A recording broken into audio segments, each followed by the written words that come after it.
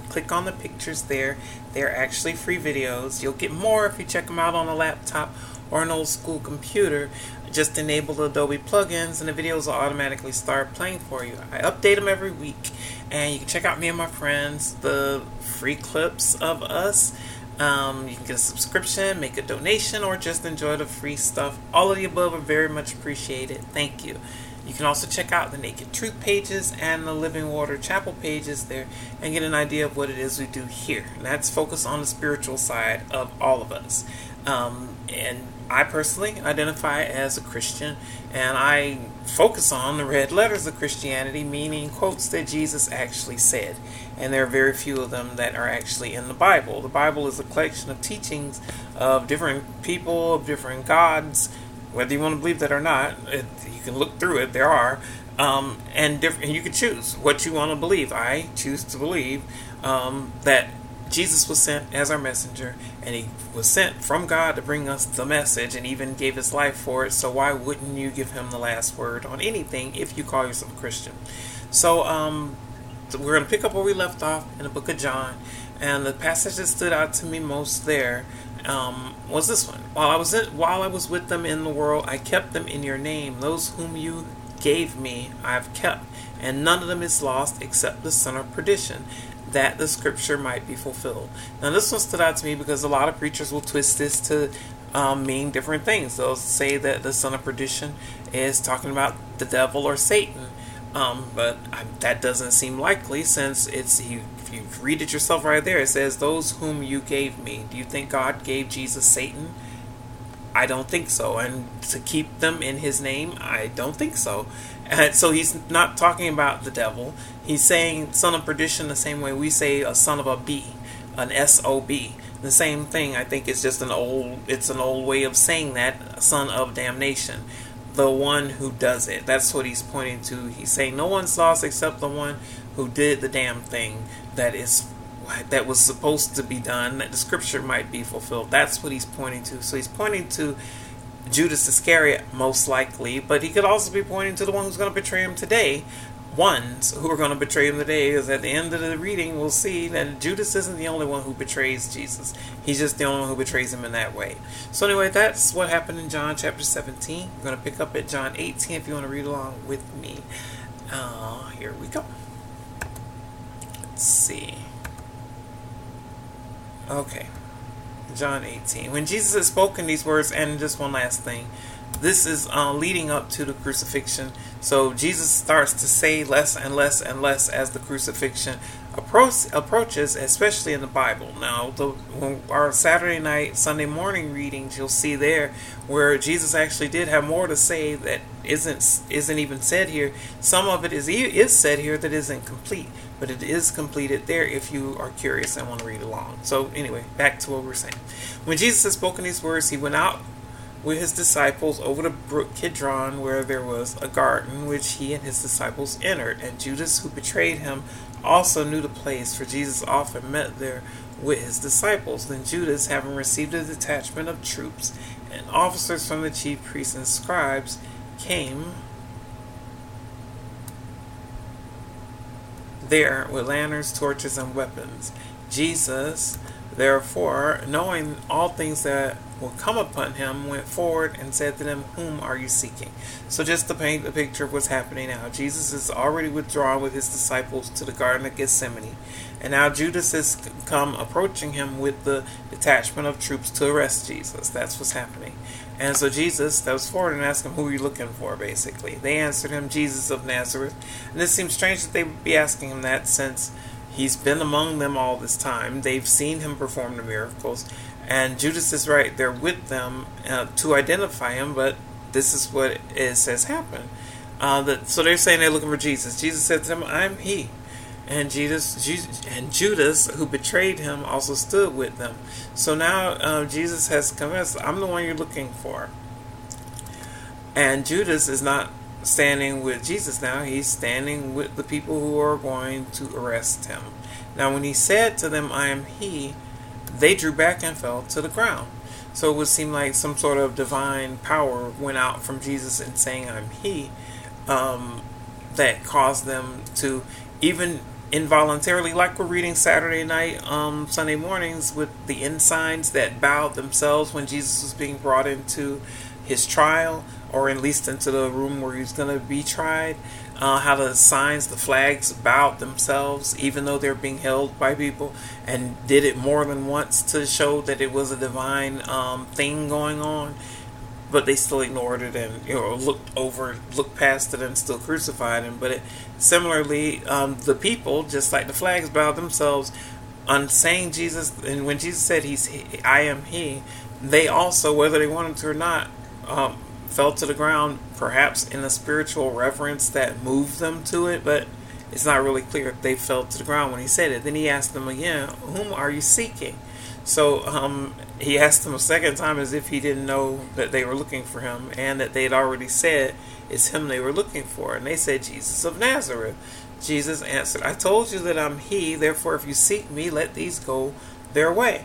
So Jesus is looking out for the flock, his disciples, and not wanting them to have to go through any trauma any more than they're already going to have to go through seeing their leader, their master, their loved one, Jesus, be arrested and murdered and stuff. But he's looking out for them and telling the ones who are there to arrest him to let his disciples go, since it's just him they're looking for, that the same might be fulfilled which he spoke, "Of those whom you gave me, I've lost none." So the writer here is saying that this is the fulfillment of what Jesus had just said about when he was praying to God in chapter 17 about all those who give him, in the whole son of perdition thing. That's what what the writer is referring to. Excuse me.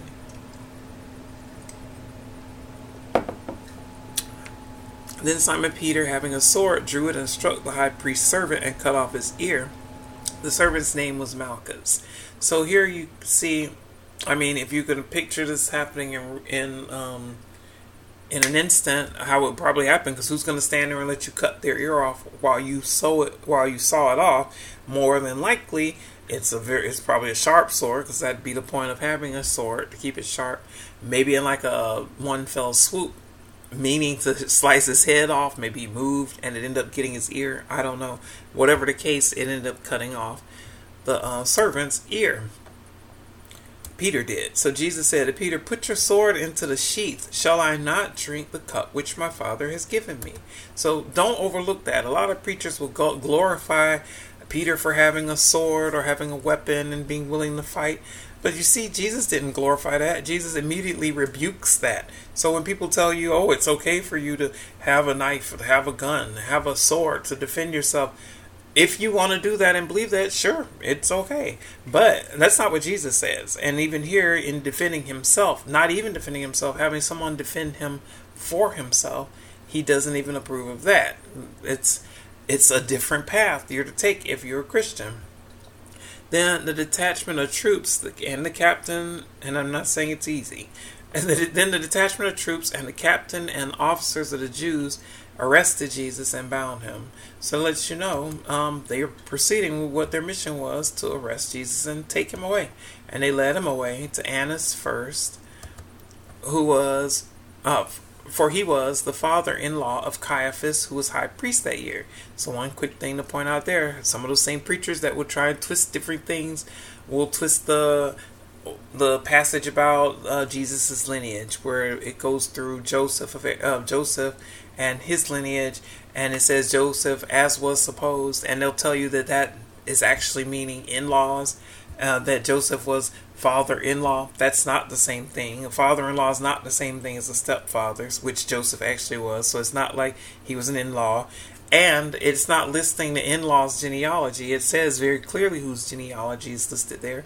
And you know it's not talking in-laws, because here very clearly we have the words in-law, the phrase father-in-law right there. So if they wanted to say that Joseph was father-in-law or was an in-law situation, that's what it would have said. It said as was supposed, because that's what people assume. That's what people suppose, who people suppose Joseph to be as a relation to Jesus, rather than what he actually was. So don't let people lie to you unless you just like being lied to. Some people do. A third of the country clearly likes being lied to. They don't have the sense enough to even go by what the president says himself. He'll say one thing, like last time he was running, he was all against the electoral college. It needs to be abolished. It rigs elections. until he won with it. Then he doesn't say it anymore, and his people, the base, is too stupid to even remember and say, hey, you said that was bad. How come you haven't done something about it? He's been whining constantly about votes, mail-in votes being rigged, and all the fraud that's going to take place. Rather than whine, he has so much power. Why doesn't he do something about it? Why doesn't his people, his base, have the sense enough to say, well, if it's that big a problem, you have 4 years. Why haven't you done something about it? No. Build a wall that Mexico's going to pay for? No, didn't happen. Healthcare, cheaper, better for everyone? No, didn't happen either. So a bunch of lies, but some people, like I said, like to be lied to and refuse to hear the truth. So what can you do? So anyway, here it's not an as was supposed, it's an in-law. So they've taken Jesus to the high priest, father-in-law of Caiaphas, who was high priest that year. Now it was Caiaphas who advised the Jews that it was expedient that one man should die for the people. So that's it, looking back to a passage where I think it was after Lazarus was resurrected, John 11:25, I think right around there. Right after that, the same people, the religious people, gathered together and like, what are we going to do? He's working all these miracles and people are believing in him. So they weren't denying that he was doing it or that he had the power to do it. They just refused to accept him. And in the reading Saturday nights, it's out of jealousy. At least that's what's listed there. Simon Peter followed Jesus, and so did another disciple. Now, that disciple was known to the high priest and went with Jesus into the courtyard of the high priest. But Peter stood at the door outside. Then the other disciple, who was known to the high priest, went out and spoke to her who kept the door and brought Peter in. So notice the female doorkeeper here. It's not something you might necessarily think, since women's roles are so limited back then and even now in many situations. But it's a female doorkeeper, and Peter's gone to go into the trial, and so has the other disciple who Jesus loved. That's generally believed to be John, the same one who wrote this gospel when it says that, penned the gospel. Then the servant girl, or passed it along anyway. Then the servant girl who kept the door said to Peter, "You're not also one of this man's disciples, are you?" So that's how you know Jesus has moved around a lot. Crowds have followed him, huge crowds, multitudes, viral. He's gone from town to town, place to place, healing people, doing miracles, and teaching. So people recognize him, and they also clearly recognize some of his posse, his gang of 12 male disciples, because there were a lot more. There were females also and others. So they recognize Peter as being one of his crew. But Peter says he's not. And I'm not going to read it there because obviously I wouldn't want to say that. But he said he's not. Now the servants and officers who had made a fire of coals stood there, for it was cold, and they warmed themselves. And Peter stood with them and warmed himself. So that you know, he's denied Jesus once and sort of moved on to go warm himself and play it off, act like everything's normal. The high priest then asked Jesus about his disciples and his doctrine. So now this is like Jesus' trial is underway. Jesus answered him, "I spoke openly to the world. I always taught in synagogues and in the temple where the Jews always meet, and in secret I've said nothing." So Jesus, in defending himself, is saying, examine my record. Look and see what I've done. Just like if you're going to vote, examine the record. Look at what they've done. Look at what they've said. Look at what they've done. On both sides, on all sides, whoever's running anytime, not just this time.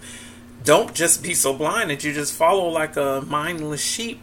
Actually see what it is people have said and what they've done and how it aligns with what you believe. Or just keep being a blind sheep. A lot of people are. So the high priest asked Jesus about his disciples and his doctrine. Jesus answered him that. He's like, look, I haven't done anything in secret. I've done this stuff openly. You know it because you followed me around. So it's not like you don't know what my message has been. So he says, if you want to know, why do you ask me? Ask those who have heard me what I said to them. Indeed, they know what I said. So Jesus is saying, don't ask me to repeat myself again when I've said the same thing 1,000 times. It hasn't changed from place to place to place where I've gone, even you being witnesses of it. And now you want to ask again, just like they did the blind man who he healed, asked him again and again, How did he heal you? What did he do? How did he do it? Where did he do it? Had him say it again and again and again. Jesus is like, I'm not going to play that game. If you want to know what I did and what I said, ask the people who witnessed it. Indeed, they know what he said. And when he says that, I think in an allusion to the Holy Spirit, that it would be the Holy Spirit acting to bring the words and thoughts and actions and events to the disciples' minds as they remembered it throughout the years, decades after Jesus was gone, so that it would become oral, be passed down as oral tradition, and then eventually become written like we have it today. That's the work of the Holy Spirit. I mean, I believe according to what Jesus has said before. And when he had said these things, one of the officers who stood by struck Jesus with the palm of his hand, saying, do you answer the high priest like that? So you can imagine that people get outraged if you say things about preachers, even though they're caught in all kinds of situations, whether they're caught in bathrooms looking for same-sex relations, or whether they're caught in troubles with extras in their marriage, even though they're preaching one thing but doing another. Whatever the case may be, it's nothing new. The religious folks are often some of the most ratchet people that you ever want to deal with, or may not want to deal with. But here he's they're defending him. They're like, well, how dare you talk that way to our religious people? They don't want to hear it, so they struck Jesus. They slapped him. Jesus answered, if I've spoken evil, bear witness of the evil. But if well, why do you strike me? So Jesus is saying, if I've said something wrong, then tell everybody what it is that I said that's wrong. Because he didn't say anything except that what I did and what I said, the people who were there know what I said, ask them. They'll be the witnesses, which is actually how the trials are supposed to be according to their own law. You're supposed to establish every word by the mouth of 2 or 3 witnesses. So rather than questioning Jesus, why wouldn't you question all the people, the witnesses that were there, to see if what they're accusing him of is actually true? But that's not, they didn't do that, or at least here, because that's not the point of it. The point of it is to crucify him, to kill him, as we've read on Saturday night. Anyway, so they're saying, how dare you? And then Annas sent him bound to Caiaphas, the priest. So now he sent him to his father-in-law to deal with him. Now Simon Peter stood, or was it the son-in-law sending him to the father-in-law? Anyway, that's how it is. He's done with him. He's sending him to the other. Now Simon Peter stood and warmed himself. Therefore they said to him, you're not also one of his disciples, are you?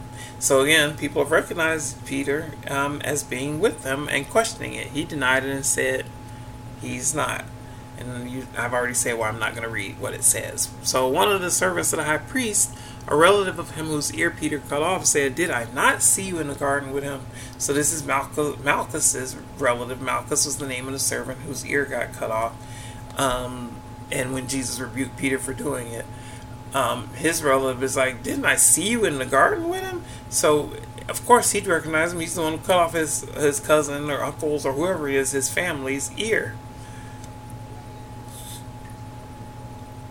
So you know he's not mistaken. He can make a positive identification that is Peter and you are one of the disciples. Peter then denied again, and immediately a rooster crowed. So that's 3 denials. That's lets you know Judas wasn't the only one who betrayed Jesus.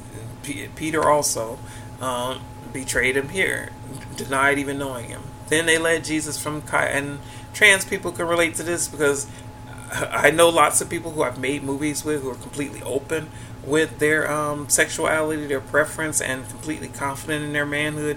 But I know a whole lot more, 10 times, 20 times, 100 times more, who are nowhere near that, who don't want anyone to know any of the things they're into, or even to know that they even know me. So it's out there. And so similarly, I think that's what Jesus is saying here, showing us an example that even though the disciples walked with him, and Peter was the one who he said that the Holy Spirit revealed something through him at one point, even him denied Jesus. Even he denied Jesus, even though people consider him the most faithful and the cornerstone of the church, and people think he's going to be the one greeting people in heaven, and Jesus never said any of that. So anyway, but they themselves did not go into the praetorium lest they should be defiled, but that they might eat the Passover. So defiled means ritually, religiously unclean, so you wouldn't be allowed to eat the Passover. Pilate then went out to them and said, "What accusation do you bring against this man?" So the governor of the trial, the judge of the trial, the governor of the land, the Roman, is wondering, what is it you're bringing him to me for? What is it you're accusing him of? They answered and said to him, "If he were not an evildoer, we would not have delivered him up to you." So that lets you know they don't actually have a case. They don't have any case that they're willing to present. They're just saying, take our word for it. He's guilty. Just go ahead and take our word for him. Otherwise, we wouldn't even be here. Sort of like how people do now with black people in the law enforcement and justice system. How black people are automatically assumed guilty and many times prosecuted and judged and executed by the officer before they're even arrested. Whereas you see white people, and this is not a race statement, because like I said, I know and have friends and lovers of all different races. And race is only something people made up anyway, but so it's not that kind of statement. But you see, you can deny it if you want to, but you can see it very clearly. Even the one who just shot 2 people can walk up to the police with a machine gun across his chest and wave to the police, be embraced by the police, and even be given water by the police, refreshments by the police, even though 1, he was out after the curfew. 2, he crossed state lines with the firearm. 3, he was there with the firearm and it just killed people and was there terrorizing people. But all of that could be overlooked because he has the right skin color. So you can't deny. You can deny it, but you wouldn't be fooling anybody to deny that there's a double standard of one person being assumed to be guilty and murdered with no weapon, another person fully armed, presumed to be innocent, and let go. It's not right, and it's how it is the state of America. So therefore the Jews said to him, "It is not lawful." Then Pilate said to them, "You take him and judge him according to your law." That's where we're at in the Saturday night reading also, where he's like, well, if he's guilty according to your law, then use your law and judge him. Therefore the Jews said to him, "It is not lawful for us to put anyone to death," although they do have stoning, so it didn't make sense there either why they're saying it's not lawful to put anyone to death. They're allowed to stone people according to their laws, so this lets you know there's more deceit going on, that the saying of Jesus might be fulfilled, which he spoke, signifying by what death he would die. So it was they're being deceitful, but it's all so that the prophecy, I think it's Psalm 22 or maybe Psalm 24, where it talks about him being the Messiah, the Christ being stretched out, and the wine mingled with gall, and the people mocking him, and it sort of lays out the events of the crucifixion in the book of Psalms.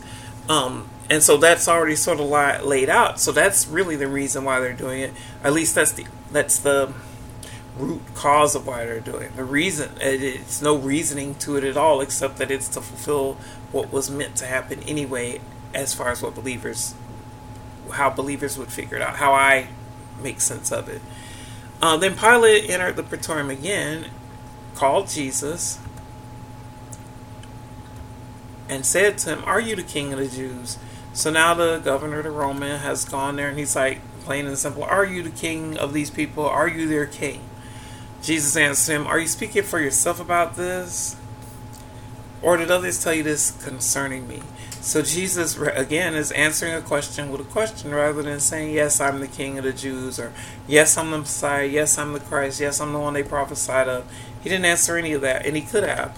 Instead, he answered it with a question. He says, "Well, do you know that yourself? Is that where it's coming from? Or are you asking me that because other people have said this about me as a gossip that you've heard?" Pilate answered, "Am I a Jew? Your own nation and the chief priests have delivered you to me. What have you done?" So he's letting him know, I'm not part of your faith. I'm not part of your religion. I don't follow any of that stuff.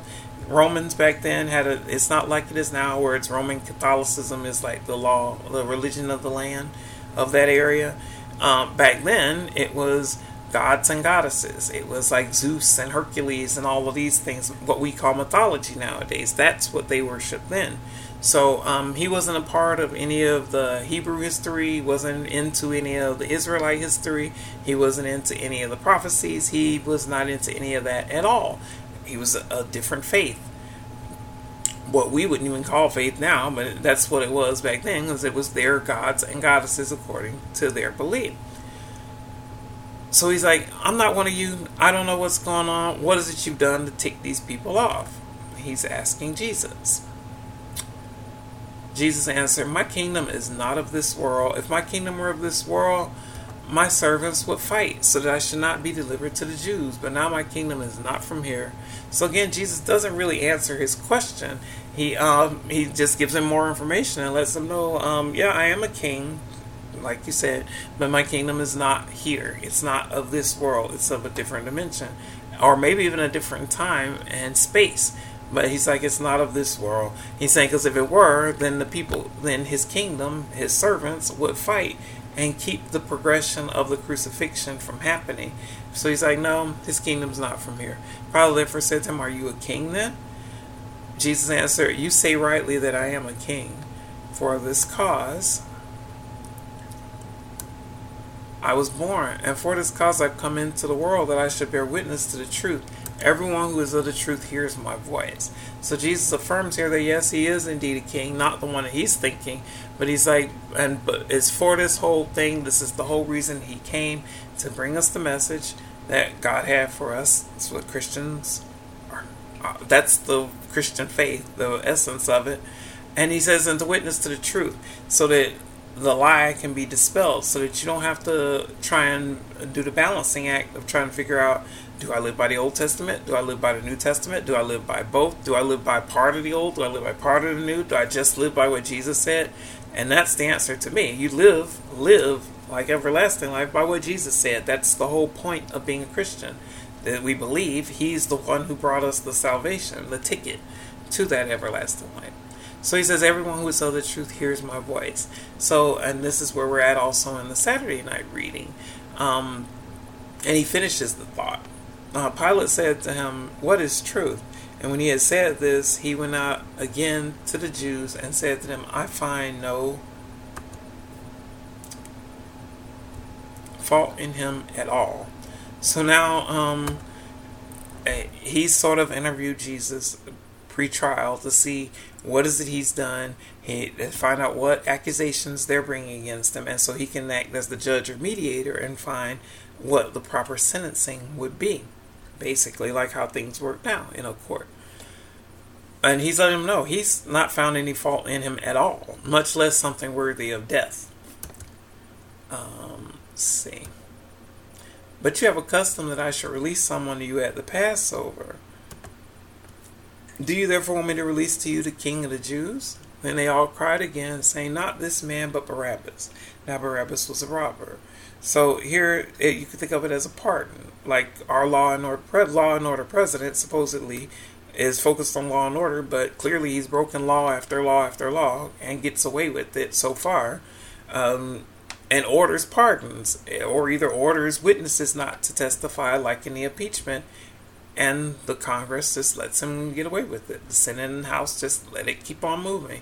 So who else has it like that?